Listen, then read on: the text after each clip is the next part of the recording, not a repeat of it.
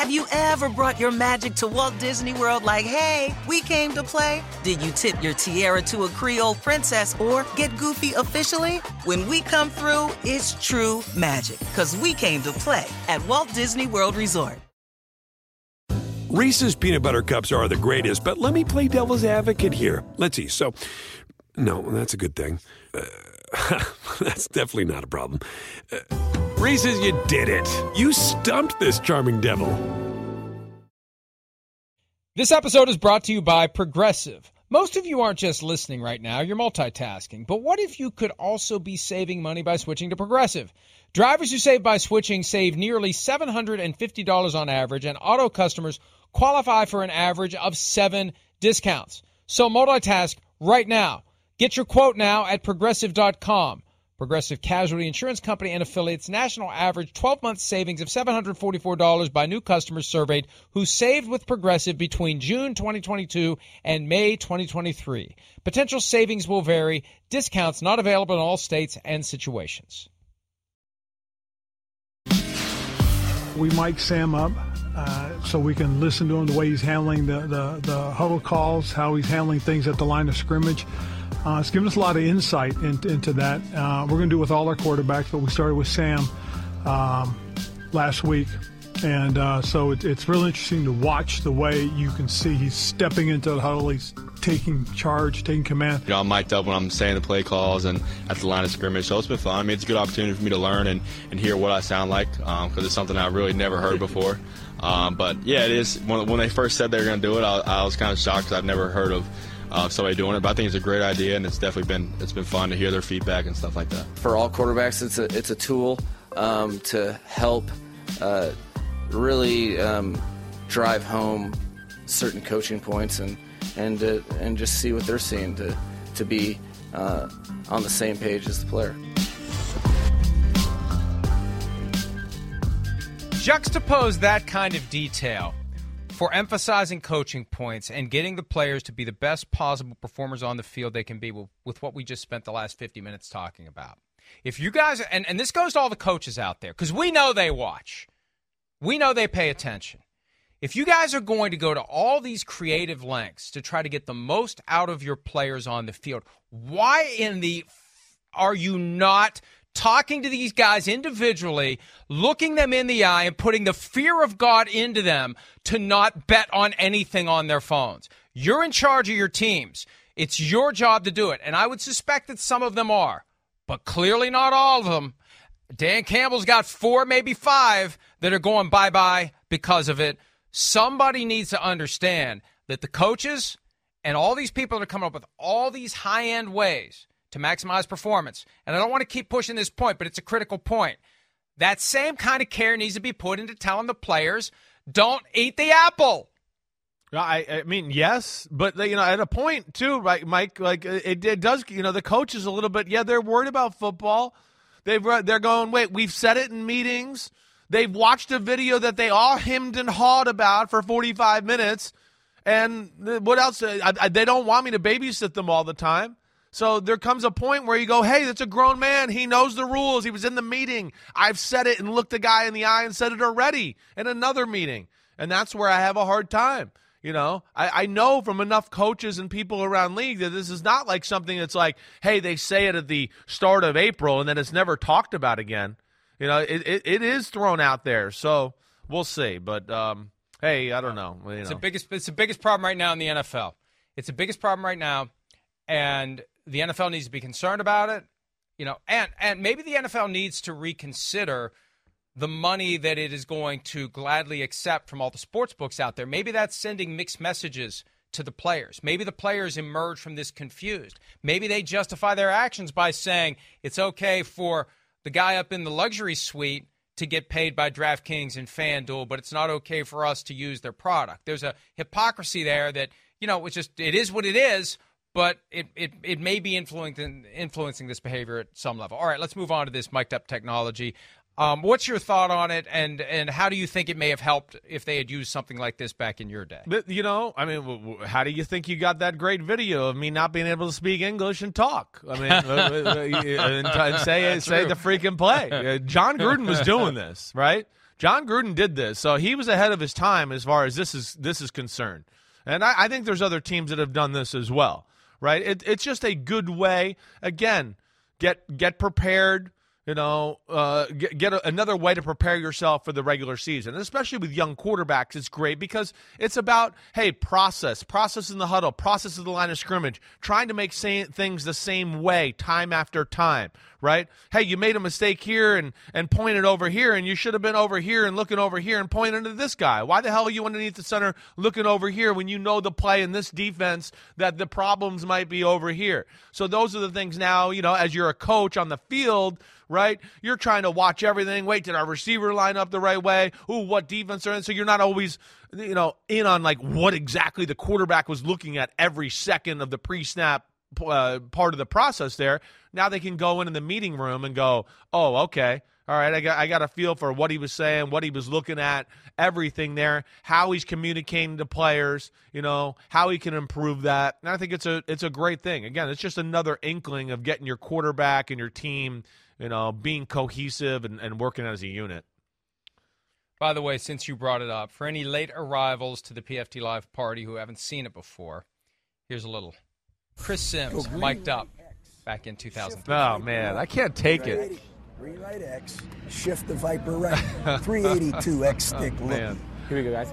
Green How right could I not X, say it? Shift the Viper right, 382 Y stick looky. X-stick looky, you stupid dolt. Go scatter to west right. There's a lot of distractions then. You're dealing with swamp ass on the center. You're dealing with Gruden spitting all over your face. But this is, he's getting you ready for the fire. He is. Well, as I've told you, look at Rich Bisaccia in the background behind the running back there. He's looking with his like a cockeyed head, like, what the hell? This idiot blonde kid from Jersey, stupid. But I remember one thing that you said when we were discussing this dynamic at one point in the past, the idea that you actually perform better in the games because you didn't have to worry about Gruden constantly yelling at you, constantly in your face, constantly shutting down practice to come out and berate you. So there was a freedom that you felt in the games that you didn't feel at practice. I just can remember that, that first preseason game going,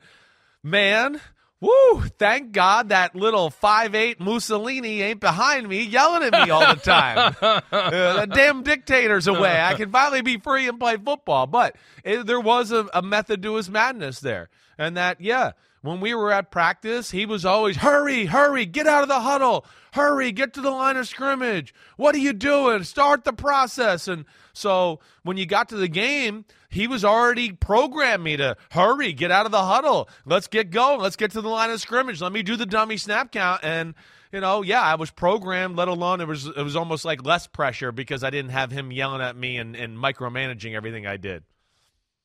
If you could only just stay on the field and not have to leave, not have to go to the sideline or the locker room or the meeting rooms or the practice field. Okay, so this is all the precursor to the follow-up that we kind of tripped into yesterday.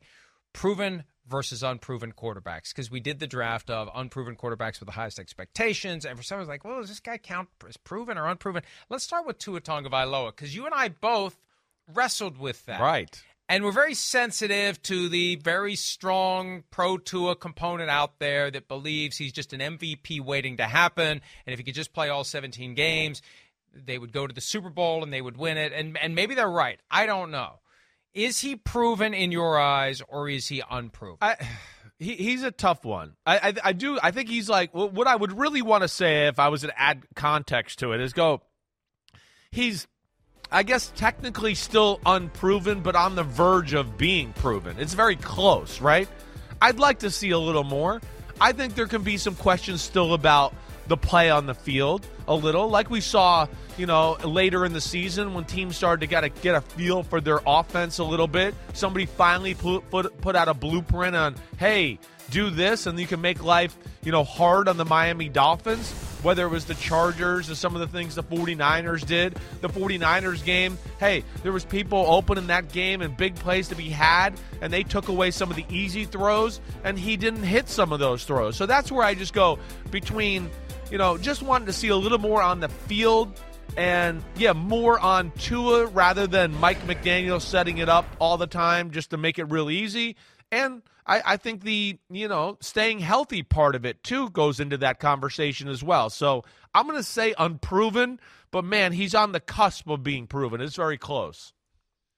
There's some strong circumstantial evidence that I think supports the idea that he's unproven. This takes me back to my lawyer days. Yeah. I just thought of this as we were having this conversation. He was drafted in 2000. Yes, that's what this He's is part of three it, too. NFL seasons. Right.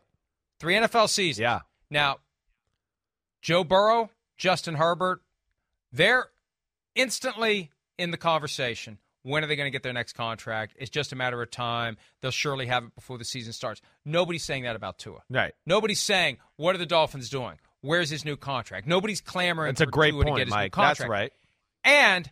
And we discussed previously, the picking up of the fifth-year option may have had some... Take the pressure off Tua. Right. Right. We don't want him to spend the year thinking we don't want him, because we've already been through the Tua thinks we don't want him phase, and it didn't go well for anybody. So we need to support him. We need to show him that we believe in him as he tries to get himself to a point where he can stay healthy, as he tries to prove himself in all ways. We know when he's healthy and when he's on the field, he can run the offense the way we need him to, and he can be very effective, and he can be potentially a franchise quarterback. Yeah. But we can't have him spending the 2023 season thinking the whole time, I don't think they want me. I don't think they want me. Because we've seen how he plays when he has those doubts. Now, is that the level of mental toughness you need to be successful at the quarterback position over the long haul? That's a different discussion altogether. They're trying to get the most out of him this year. And the way to get the most out of him this year is to make the investment next year. Yeah. So he knows he's taken care of this year. Yeah. And they want him next year, too. Next year, they'll worry about long-term contract. They'll worry about figuring something out. For this year, they just needed that carrot, that olive branch, that peace offering, that tangible gesture that shows Tua they're not having doubts. They're not waffling. They're not treating him like Daniel Jones. They know they want him. I feel like that's why they did it, not because of the football abilities and the ability to stay on the field. So for those reasons, I think he's unproven. Yeah. The biggest one, though, is no one's saying when's Tua getting his contract. I agree. If he was proven, right, we all would. We would already be doing that. That's probably the point of it, right? Yeah, I think we're both like last year. He started down the path of proving himself, but it was 1 year, and he was hurt and missed time, and there's things to worry about there. And let's not forget too, like you're saying, you know, the other guys you mentioned, they proved themselves in their rookie year right away. You know, we go back into Tua's history. This is stuff he has told us. I mean, one, he was splitting time with other quarterbacks and dealing with that. Two, last year, he let us all know before the season that he wasn't handling things like a professional and doing the little things that needed to be done to be successful as a quarterback. So, yeah, I can't say he's unproven. Not proven yet. He's getting close, but I got to see a little bit more quality play for sustained time this year to start saying that. Remember, he admitted 2 years ago that when he was a rookie, one of the reasons they were putting Ryan Fitzpatrick in certain key moments is he didn't know the audibles. 2-minute offense and the audibles, right? Yeah, he wasn't able to run it, so right. They went with Ryan Fitzpatrick instead. That's why they were doing it, not because they didn't have faith in his abilities. He didn't have faith in his ability to go out and run the offense. So why not? And all that talk last year about all the things he's doing pregame, right? All the stuff. Yeah, he wasn't doing it before. Exactly. Right. So it's part of the development, exactly. But he still has to punch through. He has to punch through that ceiling. The key this year, as we know, is durability. And he's either going to be able to avoid the hits that cause his helmet to strike the turf, or he's not. We'll see. It's one of the great mysteries of the 2023 season. All right, Derek Carr. It's weird to put him in this category. Is he proven or is he unproven? I mean, if he was proven, the Raiders... Look, when you have a proven franchise quarterback, you never let him go. The fact that the Raiders let him go makes you wonder whether he's proven. But then the Saints clamored to get him. Do you call him unproven? I don't know. Where does he fall for you? I'm going to say he's proven to me. I think with Derek Carr, the question is, how good is he? How is he, is he a big-time, legitimate franchise quarterback? Or is he a guy now that, okay, yeah, he holds down the fort for a year or two or whatever? I do think he's proven, though. He's proven that he's a starting caliber quarterback in the NFL, that he can do a lot of good things in the pocket, make decisions. He's had moments and stretches of being clutch in the fourth quarter. Yeah, last year it didn't work. It was a difference, I think, in philosophy and coaching and everything, let alone it's a new regime that's like, hey, wait, we'd like to start this, era with a quarterback that we can formulate the right way, like Gruden was doing to Derek Carr a little bit. So they want their own artiste at quarterback. But I do think he's proven. Now, how good he is, how much he should be paid. Does he deserve to be, on a short list of star quarterbacks? That, I think, is debatable. But I do think he's proven at this point of his career. I think that's the key. He is who he is. Yes. He's reached his maximum level of performance. He's Kirk Cousins proven, right? He is exactly what he is. And you know what you get, and can you put the team around him to allow his skill set to maximize your broader objectives? That's the key. I think that's well said. He's reached his ceiling. Right. He's surpassed his floor. He's reached his ceiling. We know exactly who he is. We know what he is. Just like that cut of mid-range quarterbacks, non-top 10 guys. We know who they are. It's highly unlikely they're going to get any better. If they ever win a championship, it's going to be because they have a team around him that lifted him up like we've seen teams do in the past. Doesn't happen very often these days. Usually it takes a franchise quarterback, but you can't have a situation where a team lifts a guy up like the 49ers almost lifted Jimmy Garoppolo up a few years ago to a Super Bowl win. That can happen. That's the only way Derek Carr is getting his hands on a Lombardi trophy. It's not going to be because he comes out and has a 50-touchdown season or just suddenly just unlocks this franchise quarterback performance. He is who he is. So in that regard, I agree he's proven. Yeah, I think so. He's done a lot of good things in football. He's shown he can lead offenses. He has been to the playoffs. I know it's only one time. It's technically two. He led another team to the playoffs too and broke his leg late in the year. So that's where he doesn't get the credit for that too.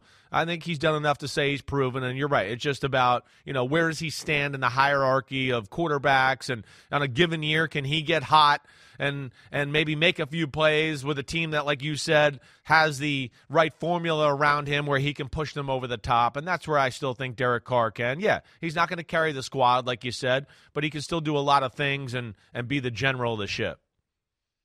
Okay, next one. Geno Smith. Been in the NFL a long time. Yeah. He's in his 30s now. Right. Drafted in 2013. Right. Exiled from the Jets, bounced around as a backup, was in Seattle long enough to convince them that he had some potential if and when Russell Wilson moved on. He had one great year, his best year in the NFL by far. Is he proven or is he unproven? He's unproven. You can't say 1 year just proves the guy is a legit franchise. Wait, we got our guy for the foreseeable future. That to me is not reality in the NFL. It was a really good year. He showed the ability and the promise and the potential to be our proven starting quarterback here for some time. He showed that. But he's got to do that. I got to see it more than once. Like, Mike, I got a lot of people who are like, wait, you put Russell Wilson over Geno Smith in your quarterback rankings. Well, yeah, okay. It's about how they rank overall, right? If we went just on last year, okay, yeah, Geno played better than Russell Wilson. But Russell Wilson, the 10 years before that, was significantly better. I can't just erase that in totality and say, oh, Geno Smith's a better player than Russell Wilson now just because of 1 year, right? No, I can't. There were some circumstances around that led to both of those, and we'll see where it goes from here. But, yeah, as it stands right now, got the traits and the ability to be a proven starting quarterback, but just has to do it and show us. I can't just go off of one season. Well, and consider this. And if we're going to use circumstantial contractual evidence to support our case. There you go again, right. He was on track to become a free agent. Right. Let's presume his agents did their jobs and tampered, or at least induced teams to tamper to find out what else may have been out there. Right. He could have forced his way to the franchise tag. I'm not sure the Seahawks would have used it because they can walk away from this current contract. They can rip it up with 1 year, $28 million. That's less by several million than what the franchise tag would have been. I hadn't thought of that before right now. If they can escape this after 1 year, $28 million, that tells me they weren't going to use the tag on him, and that tells me he wasn't going to find a better deal on the open market than what the Seahawks gave him. 3 years, $105, great. Read the contract, 1 year, $28, and they can move on. He's not proven because the team that he's playing for doesn't regard him as proven. If they did, that contract would have greater guarantees than 1 year and $28 That's million. right. They got to see it, too. They want to see it another year, you know. Geez, you know, even me had a decent year 1 year. That didn't mean I was proven. If idiots like me can have a good year, then damn, anybody can. Even me had a decent year. Yes, you've just proved your point. Exactly. So there you go. I can't even speak English, and I had a decent year. All right, so I'm amazed you were able to read the no gambling signs. I meant to insult you with that earlier. Hey, well, you were a little kid and you're in the locker room. You could actually read. Kid can't even read. I'm from New Jersey. I knew lots of vetoes. I know how to read a gambling policy, okay? I know Vito and Gino and all of them, all right? So I know the gambling policy. But, yeah, I like what I saw from Gino, certainly. He's got a lot there. But you're right. They would have paid him more. You know, they would have not talked about maybe drafting a quarterback at pick number 5 if he was proven. And I still think there's a lot of people out there that think if Anthony Richardson was there, they would have taken him. So, you know, I think those all point to he's not proven in our eyes or their eyes quite yet. Yeah, we weren't ready to sign on to that whole taking a quarterback at number 5 and making it all about the quarterback after you've finally gotten away from it being all about Russell Wilson. But there are people who really do believe if he was there at 5, the Seahawks would have pounced on Anthony Richardson. Kyler Murray, first overall pick in 2019. He's got the big contract. I mean, if we're going to use that circumstantial contractual evidence for others, you got to use it for him. Is he proven or is he unproven? I'm going to say proven. I am. I mean, Kyler Murray's got some special attributes. Kyler Murray, for my money, has had some years where, yeah, he was a top 10 quarterback in football, right? Now, we can all argue about how good he might be. Can he lead your team to the promised land, you know, at being 5'10", and you know, can he deal with, like we talked about when we broke him down during my quarterback rankings, you know, can he play under pressure against good playoff defenses who don't let him run and collapse the pocket and all that? Yeah, but I think as far as proven quarterback, hey, he's proven that he's a really talented. He has some elite traits about him. And yes, I am going to say that he's a proven quarterback from that standpoint. Proven Super Bowl, big-time playoff, like make runs that way. Okay, we can debate. We'll see. He's going to have to prove that part, but he's certainly proven as far as a starting quarterback, being able to lead a franchise and do some special things on the field that other people can't. So that's where I lean towards proven. I am going to say that he is proven, but that he still has plenty to prove. That's a good way to say it. I like that. Because he's already checked the box. He's gotten the second contract. He's coming off the torn ACL. And there's that lingering, self-inflicted, unforced error by the Cardinals, painting him as being a guy who doesn't work hard enough. I mean, he's got things to prove. He's got to prove he's healthy. He's got to prove he's committed. He's proven as a guy who was good enough to be regarded as one of the best quarterbacks in the NFL. Now what's he going to do with that? He's kind of at a crossroads in his career. Agreed. Which way is this going to go? It's either going to go up or it's just going to fizzle out. Yeah. And he's going to be done in the next 4 or 5 years. I do think the standard for him is higher than the other guys we're talking about, right? That's the other thing. I think he's a guy that we're going, wait, is it proven that he's a superstar? And it does meet this contract, so I think it's. I don't think there's any doubt he's proven. But like to what you're saying, he was the number 1 pick in the draft. He won the Heisman. What we want is him to prove to us that he's in the class of, you know, Mahomes and Josh Allen and Burrow and those top quarterbacks in the sport, right? That's where I think we're talking about. So I think he's clearly proven as an NFL starting quarterback. It's just his expectations, I think, are higher than that himself and all of us as far as what we expect from him. Let's take a break. When we return, 3 quarterbacks who have proven that they belong in the top 13 of the Chris Sims Top 40 Quarterback Countdown. Number 13, number 12, and number 11 we'll discuss next here on this Tuesday edition of PFT Live. Around any corner, within every battle, and with the dawn of each new day, the threat of the unexpected, the unpredictable, and the unrelenting lies in wait.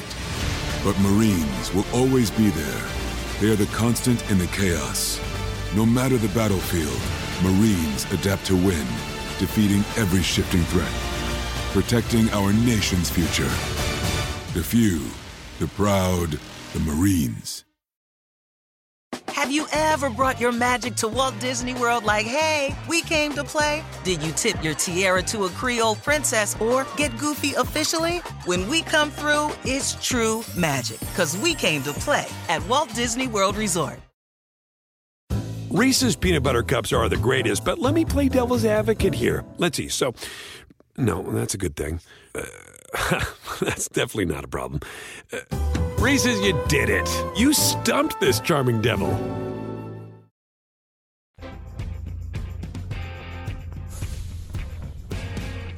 Quarterback not in the top 40 this year because he's, air quotes, retired, hanging out at Disney. Tom Brady, letting the world see his getaway day, being a good dad with the kids. I don't want to be snarky about this, but Chris, you got me stirred up during the break. Like, why can't people just go do things? Why does everything have to be a photo album that gets posted on social media? Everything. I don't get it either. Hey, listen, Tom Brady's an awesome guy. He really is. I know he's an amazing dad. I'm a little bit old school in the fact where I'm always just like, man, you know, I look at it and go, just enjoy the ride with your kids. Why do you got to film yourself going down the damn roller coaster? Like, look, just enjoy it, being in the moment. But it's the way the world is. I'm just, you know, I guess I'm a little shocked by it sometimes because I'm like, man, every TV you're on every TV everywhere. Why do you think you got to share every moment of your life all the time? I guess that's where I don't get it. And to the extent that we as a society are waking, I didn't expect to be talking about this today, but I'm going to go there. As a society, we're waking up to the mental health crisis that is exacerbated by people who see all the fun, all the great times everyone else is having on social media, and they feel worse about themselves. I mean, maybe the people who are in a position to kind of shove their great life in everyone else's face should think twice about, you know, hey, here I am doing this, and everything's great, and we look great, and hey, here we are doing this, and we're all having fun, and we're great, and we're happy, and you're not. I mean, maybe for the like the major influencers or whatever they're called out there, maybe there's a balance to that, because yeah, people are going to see that and say, hey, his life's great, my life sucks. So anyway, I mean, it's serious, because that's the root of it, especially for adolescents. That's the root of a lot of this, comparing themselves to this seemingly perfect life that they'll never have, and they're the ones who are being left out of all these great events. All right, let's get to the top 40 quarterback countdown. But it is a real issue. It is a real issue. And your kids are right in that sweet spot now too. So no doubt about it. Hey, listen, I think what you said, what you say is real there. I hear you there. You know, even a guy like myself, you know, I sit here, I got a lot, but you know, you get stuck on that social media looking what everybody else has got. Sometimes you start to go, damn, wow, I need to do some work here. You know, and it does seem like it's the influencers or the people that, got just tons of money and whatever, that they do kind of throw it in your face. I hear you. I don't know if that's necessarily good for, you know, the rest of the general public. And I sit here feeling guilty that I posted a photo of the gabagool spread the other night, but in my defense, eat it. In my defense, and I did. In my defense, I was under the influence. All right, here we go. Number 13 on the Chris Sims top 40 quarterback countdown. Dak Prescott. Holy crap! Dak Prescott, number 13? Yes, sir. Below the likes of Daniel Jones and Kirk Cousins? Yes. Oh, boy. I bet they love you in Dallas today. Well, you know, I don't know. You know, again, the last time I checked, the Dallas franchise was throwing their quarterback under the social media bus, weren't they? So, you know, they might be right along with me here in this conversation. I think the thing I would say about Dak Prescott, listen, he's good at everything. He's not elite at anything. And last year, he missed more throws than ever before in his career. Missed more throws, plays on the field, played some bad football in some of the biggest moments of the year. I think those are the things that I look at a Dak Prescott to where he's down a little bit. Listen, he's still real good quarterback. He can lead your team to the promised land. I truly believe that. He's a tremendous leader. He's the guy you want to lead your franchise. He's tremendous in the aspect of he's a guy that can take all the crap that goes along with being the Dallas Cowboy quarterback, whether that's media attention or, your owner throwing you under the bus there. But at the same time, hey, he's a good runner, but I don't put him in the elite running category like some of the other quarterbacks in football, right? And then I also think his arm is not in the upper crust of the NFL. It's not in that class of the, top tier laser throwers in the league. It's somewhere between 10 and 15. So again, there's a lot of things I like, certainly, but I think the way he played last year, that he can be better than that. And he lost his way a little bit in some of those games and did not play his best football, lost his mechanics, and lost control of the football, I think, more than people realize if they really broke him down and watched it. We made the point not that long ago that because of this contractual cycle Prescott and the Cowboys are in, because the Cowboys waited as long as they did to make him an offer that he would accept, they ended up over a barrel. He's got this contract that has a $59 million cap number next year. There's been talk that it's imperative for them to get that deal extended. Jerry Jones said yesterday that not necessarily is that the case. They're careening towards something here. And at some point, and some folks in the media, I wrote about this, and I think they deliberately misinterpreted what I was saying just so they could take some shots. Not the first time that's happened. But at some point, the Cowboys have to ask themselves, do we keep paying this guy market value or close to it if he's not going to be among the best performing franchise quarterbacks? Is there a point where we look for an off-ramp and start over and find another quarterback? I hear you there. The more contractual complication that he causes for them, the more likely they're just going to rip the Band-Aid off at some point. Because if you're paying franchise quarterback rates, but you're not getting franchise quarterback performance, that's a problem. Yeah, it is. It's. I think it's a legit conversation there. I do.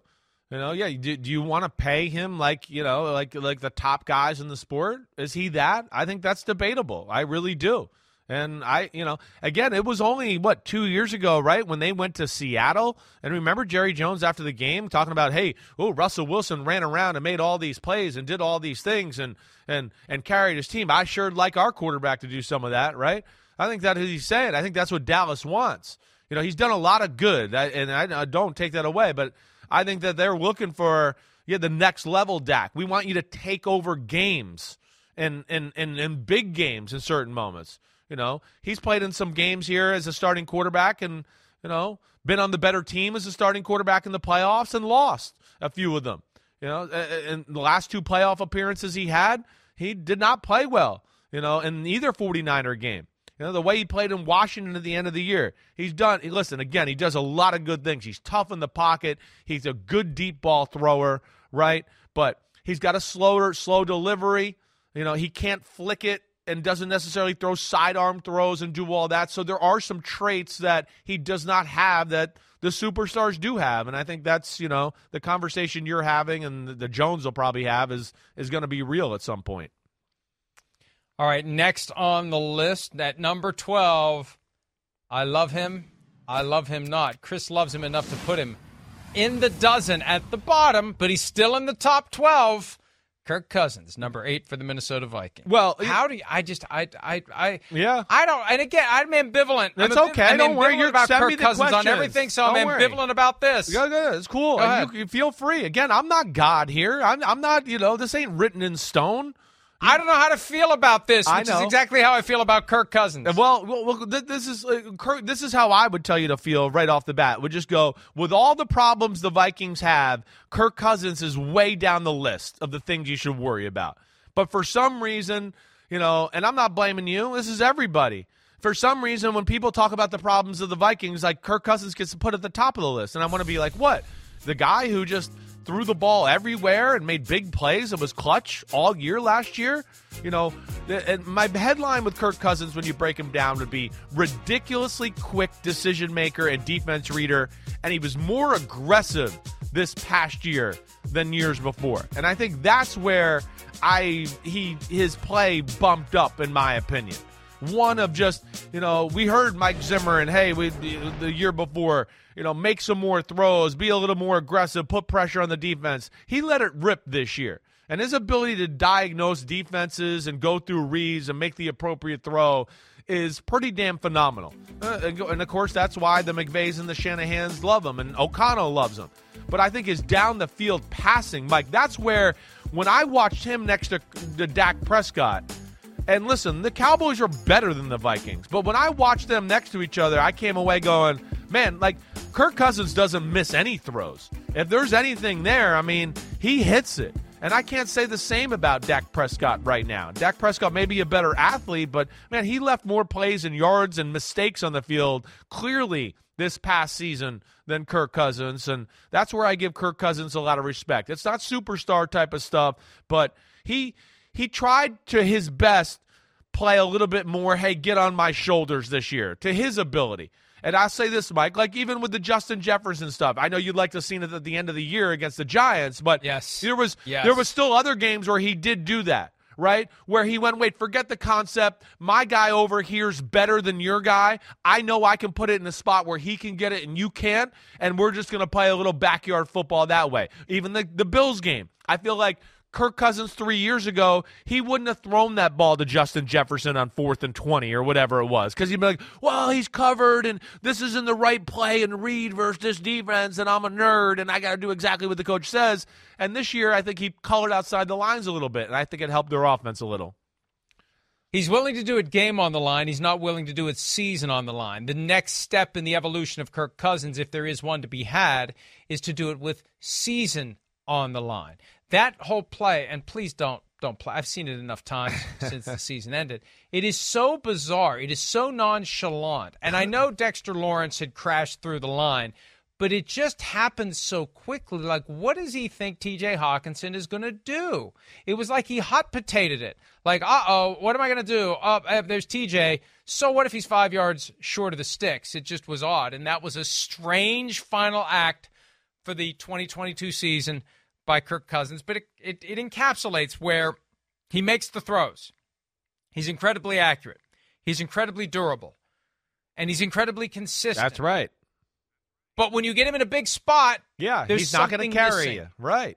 Like what? And that's where it's like it's a fine line between him and Dak Prescott. Dak Prescott can make some plays that Kirk Cousins can't. But Dak Prescott also throws some interceptions and misses some throws where I go, well, Kirk Cousins wouldn't have thrown those 2 interceptions against the 49ers. He wouldn't have done that. Kirk Cousins wouldn't have been, 15 for 37 against Washington in the last game of the year. Like, that's not going to happen. That's where it's close. It's nitpicky. But I thought, for this sake, and sorry, Mike, eat it. The G, man. Kirk Cousins, he had a better year. And, that's where the robot took over a little bit. And, hey, to his point, too, he's thrown short of the sticks before, and guys have gotten the first down. But, I hear what you're saying. You'd like him to just make a play or go to your best player in that moment and see if he can make a play for you. And the winner in that game, by virtue of the fact that the Vikings didn't throw the ball beyond the line to gain on 4th and 8, was Daniel Jones, who comes in at number 11. Unproven a year ago, proven now. Giants didn't pick up the 5th-year option. They signed him to the long-term contract. He's the guy. He's Kirk Cousins with mobility. Yeah, that's right. There you go. That's right. And he finally had enough support and coaching around him to where we could finally see what he was made of.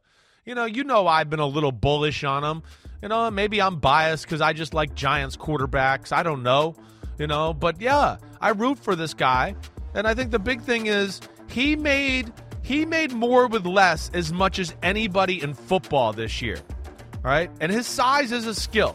One, he's on the short list of quarterbacks that, again, like you've heard me say about a few guys already, that can throw over the line of scrimmage. People in his face, doesn't matter. I can still hit the guy 15 yards over the middle. I can see him. I can raise my arm up. I can throw over everybody. That's where he's good. You talk about, accuracy and everything you said, decision-making. It's maybe not quite to Kirk Cousins level, the decision-making, but it's not far off.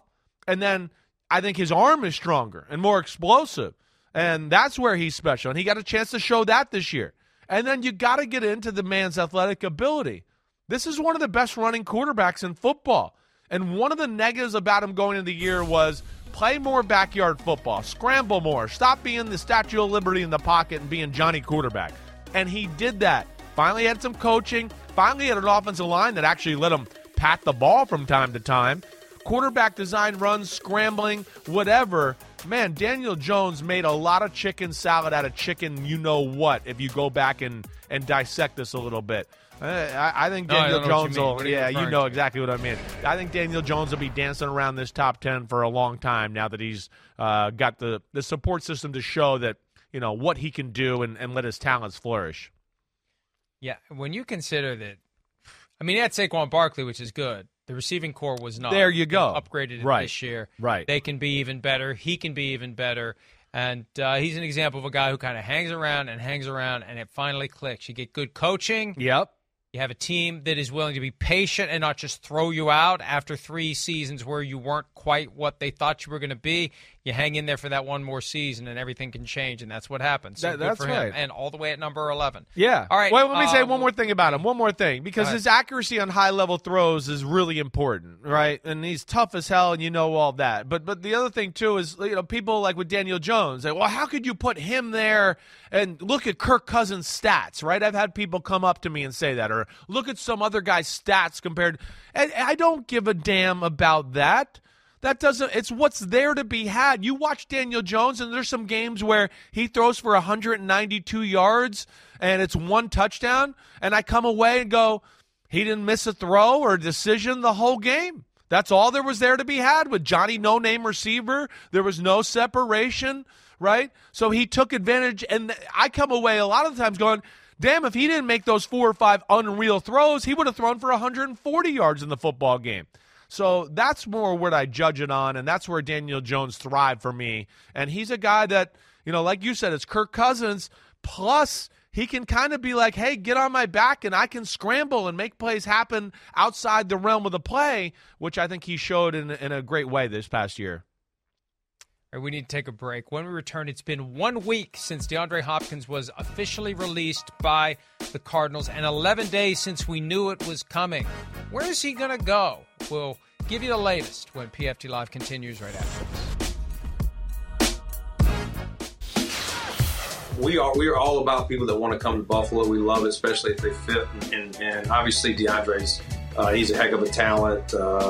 Speaking of a thorn in your side, called a Hail Mary on us a few years ago in the COVID year to finish that game. Hail Mary. Never ruling it out, but know he's a good player, and he'll probably command a decent contract. Can I comment on that? I just know the amount of respect I have for DeAndre. As you know, I coach Jalen Ramsey, and I've had to compete against DeAndre several times, but so much respect for his game, and we'll see where he ends up. But, we're excited about our group here. I've got a lot of respect for him. I actually met him this past offseason. It's really cool for him to say that. I think that's really high praise. I've got a lot of respect for him. And so to hear that, that's really cool. I think that decision is kind of out of my pay grade. That's for the front office to make. He's obviously a very talented special player. He's had so much success in the league over, countless years. So I'm excited to watch him wherever he goes. From Bills GM Brandon Beane to Chargers coach Brandon Staley to Chargers quarterback Justin Herbert, just some of the folks who have been talking about DeAndre Hopkins. He's been available, as I said earlier, for a week. We've known for 11 days now that he was going to be available, and there still isn't any real clarity. No. There's a lot of baseline. Teams have talked about him. The Bills aren't going to rule it out. I think that collectively the teams recognize this guy's financial expectations drop right before anybody's going to sign him. Right. And it must be that he's so far above what anybody's willing to do. There's not even anyone thinking, well, maybe if we just go a little bit more, we can get him. No, there's no little bit more here. Yeah. There's what he wants, and then there's far lower than that what everyone will pay. Yeah, we've hit on it a lot, right, over the last 2 weeks, right? He's a little bit of the guy that I think scares teams to just throw out money to. because of the age. We talked about the injuries, PEDs, all of that, right? He's not the type of guy, too, that, it needs to be a little bit of a system help, right? Even where OBJ, I know he's been out of football for a year, but OBJ's got the type of explosiveness, and you see it in workouts and everybody sees it, where they go, wait, we can line him outside and he can still run by anybody. It doesn't matter, right? DeAndre Hopkins is not that guy. DeAndre Hopkins is a guy that you're going to have to put in the slot and put in certain spots to get him open. And he'll read the coverage the right way, and he's physical over the middle like you see here and all that. But those aren't the type of guys that people want to throw big money to. And then like you're talking about, if he has a good 12, 13 games or whatever, is he going to ask for more money? How is that going to go? I think this is one where teams kind of just wait it out and wait for that number to go down and wait for him to get a little desperate. And then I think that's where a team like the Buffalo Bills will jump into this conversation. Yeah, I think it's going to be Bills or Chiefs unless somebody decides, okay, fine, let's just go get him. We have to have him. And an injury could do that. Yeah. It can happen in OTAs. It can happen at minicamp. And at a certain point, Hopkins has to ask himself, if I'm not willing to reduce my expectations, my best interests are to wait and see what happens in training camp, what happens in the preseason. All it takes is one injury to a key receiver, and the door swings open for DeAndre Hopkins to have a landing spot and to get something closer to what he's looking for. Necessity will cause a team to overpay. And you've got plenty of teams now, and you're hearing it from like the Cowboys, they're not interested. The Jaguars, they're not interested. Well, yeah, they've got full complements of receivers. They're stacked. Get a guy injured, then all of a sudden you may be interested. Right. That's where it's interesting, too. Usually we can find like 2 or 3 teams that we look at the Super Bowl window and go, oh, they definitely need a receiver to help them out. There is a little bit of a lack of that this year. Like you said, Jacksonville's fine at receiver. They don't need anything. Cincinnati, fine. They don't need anything. I don't think the Chargers need anything. That's why they're not going to be involved in that. Philadelphia, the 49ers, the teams that he wants to talk about being contenders, they're out of the receiver mix. Kansas City, I'm not even sold they really want to get in this. They probably will if it gets to a certain point, but from everything I know, they're very comfortable with their group they got there in Kansas City. Buffalo is still the one that when you just think, like, it just makes too much sense. They got Josh Allen, they're in the window, and there's a real need for another guy there at the receiver position. I just still feel like when it's all said and done, they're going to be the team he ends up with. Yeah, I think for now they've got a number they're not going to budge from and see if DeAndre Hopkins eventually accepts it. But once he starts to drop, then you start to ask yourself, okay, who's going to make the move first, us or the Chiefs? And we had that Juju Smith-Schuster TikTok video from the outset of the show. He's not with the Chiefs anymore, but he was celebrating with them. They could use a Juju Smith-Schuster replacement, and that's where Hopkins could fit. Yeah, no. Of all the contenders, that's the one that you would say, beyond Kadarius Toney and Travis Kelce, what do they have? Right. Well, you're right. That's where, again, that's going to be maybe a little bit as they evaluate their receiver they picked, Rashee Rice, right, from SMU, where Mahomes worked out with him. I think he was picked, in theory, to be that Juju Smith-Schuster replacement. He's kind of got the same size and measurables. So I think that's where they're looking at that, right? And then, I don't know. How do they feel about, Marquez Valdez-Scantling and a few of the other guys they got on the roster there? Do they feel confident enough that they're good there? Maybe they're one of those teams that's just going to kind of wait it out like you're talking about, to kind of evaluate what they got and see if, that passed the smell test. And if it doesn't, maybe they'll jump in on the combo too.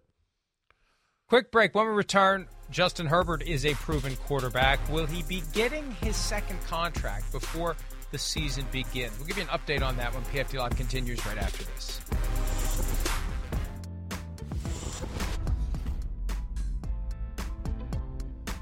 Yesterday at a golf outing held annually by the Los Angeles Chargers, Brandon Staley told reporters that contract talks for Justin Herbert are ongoing. What caught my eye, though, is this quote attributed to Justin Herbert by Lindsey Theory of ESPN.com.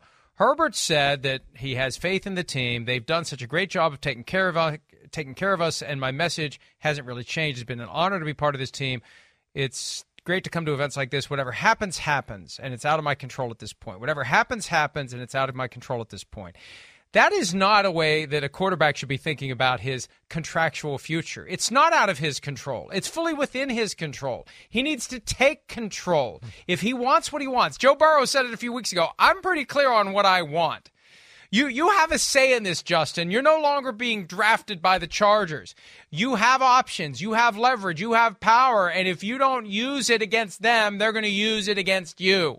Yeah, I mean, yes, but, I think it's another inkling into, what makes a quarterback a little bit. And some of them can be just kind of, I don't know what the phrase is, unassuming, not worried about the finer details of this. And like you've always said, Mike, it gets used against him because he loves football. He's a gym rat. He just wants to play ball.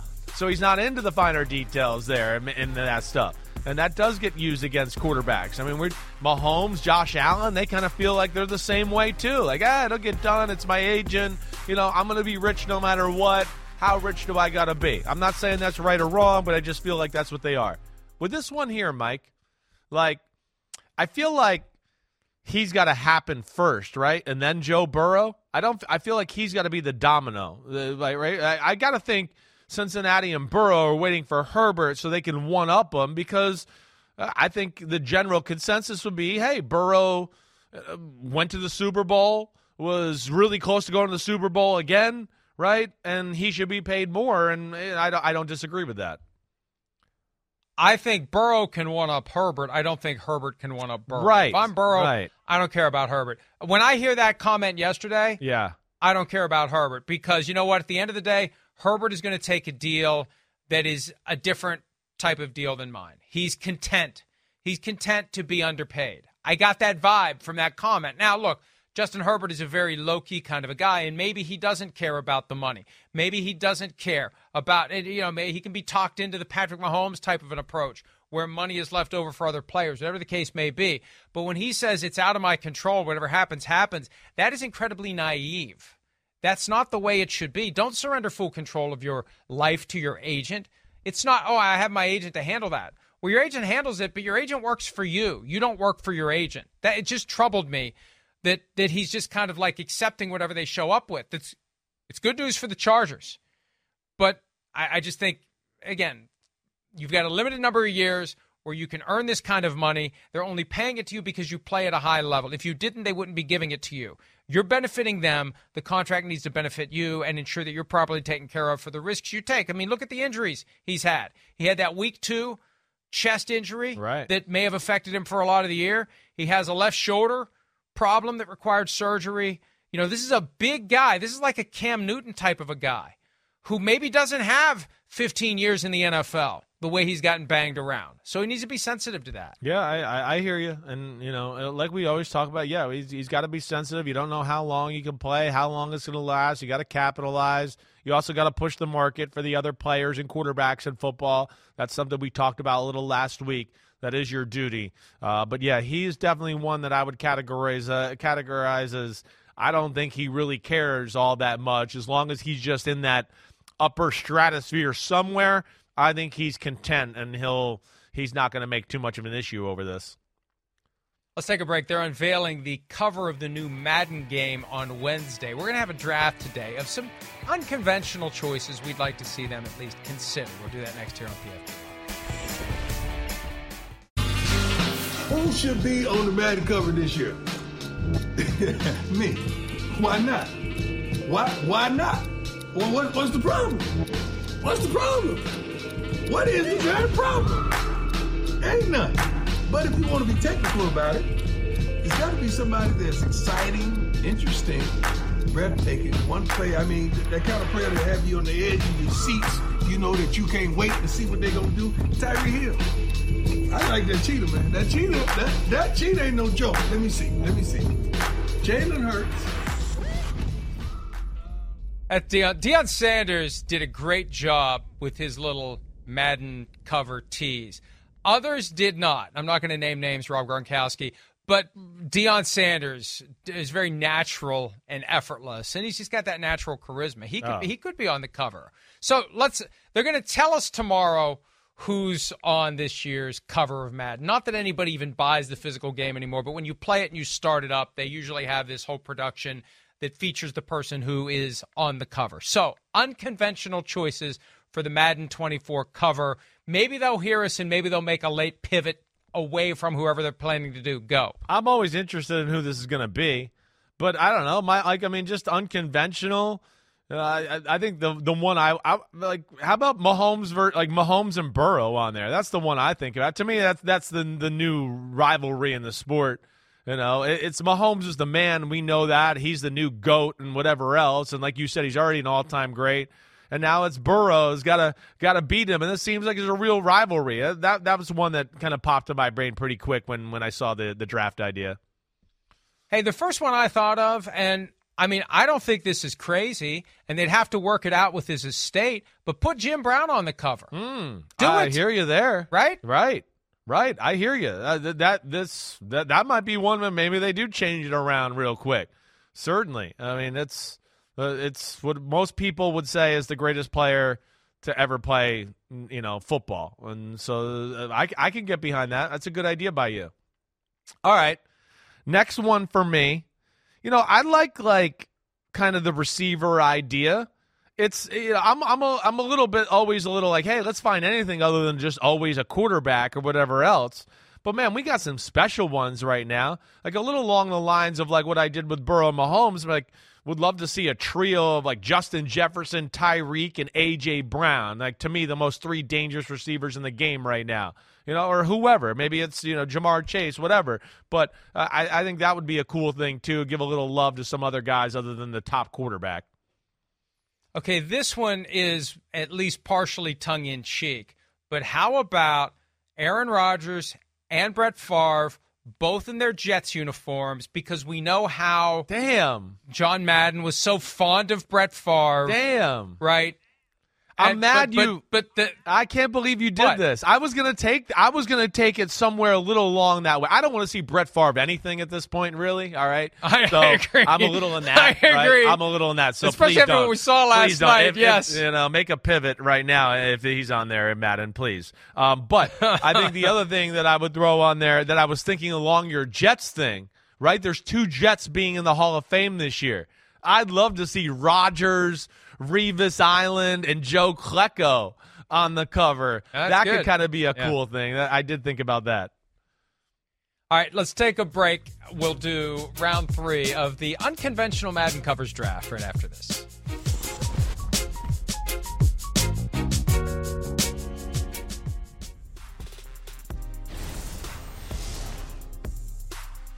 Photo day in Seattle. There's DK Metcalf. And there's Tyler Lockett. And a little photo bomb. And here's the final product. This is not the Michael Scott Halloween costume, if you recall that from Season 2 of The Office, streaming now on Peacock. But it is DK Metcalf with Tyler Lockett's head on his body. All right, one more. That would be an unconventional Madden cover for Madden 24. What else you got? Well, I know. I won't go the Jets idea because you did that, so you won that one for sure. I'm like, how about some defensive love? A little. I just think of there's 2 guys that popped in my head that I'd love to see get love on there, and why can't we put them both on? Like Chris Jones, who's been a staple of a team that's the dynasty currently right now, and he's one of the best defensive tackles and defensive players in football over the last 5 or 6 years, and Micah Parsons. Micah Parsons, to me, is the best defensive player in the sport right now. I would love to see those 2 on the cover, give the defensive guys a little love. I thought about suggesting the Tampa Bay Toothless Twins that we had photos of earlier. They got Ryan Jensen, and they drafted that guy because that would just fit with the whole Madden vibe. But my final pick is Robert Hunt. Remember when he got that ball and the lineman from the Dolphins and dove into the end zone? They actually have him in this year's game in Ultimate Team as a receiver. This big, giant guy that runs like a deer. Because of that moment, and when you pick him and you see that it's that angle. Because when I first saw it come up, it's like, what is that? That's that moment. I think that should be the upper quartile banner or Mike McDaniel vape pen. One of the 2. That could be a good one, too. Hang a banner. That's it. We're done. See ya. Reese's Peanut Butter Cups are the greatest, but let me play devil's advocate here. Let's see. So, no, that's a good thing. That's definitely not a problem. Reese's, you did it. You stumped this charming devil. The longest field goal ever attempted is 76 yards. The longest field goal ever missed? Also 76 yards. Why bring this up? Because knowing your limits matters, both when you're kicking a field goal and when you gamble. Betting more than you're comfortable with is like trying a 70-yard field goal. It probably won't go well.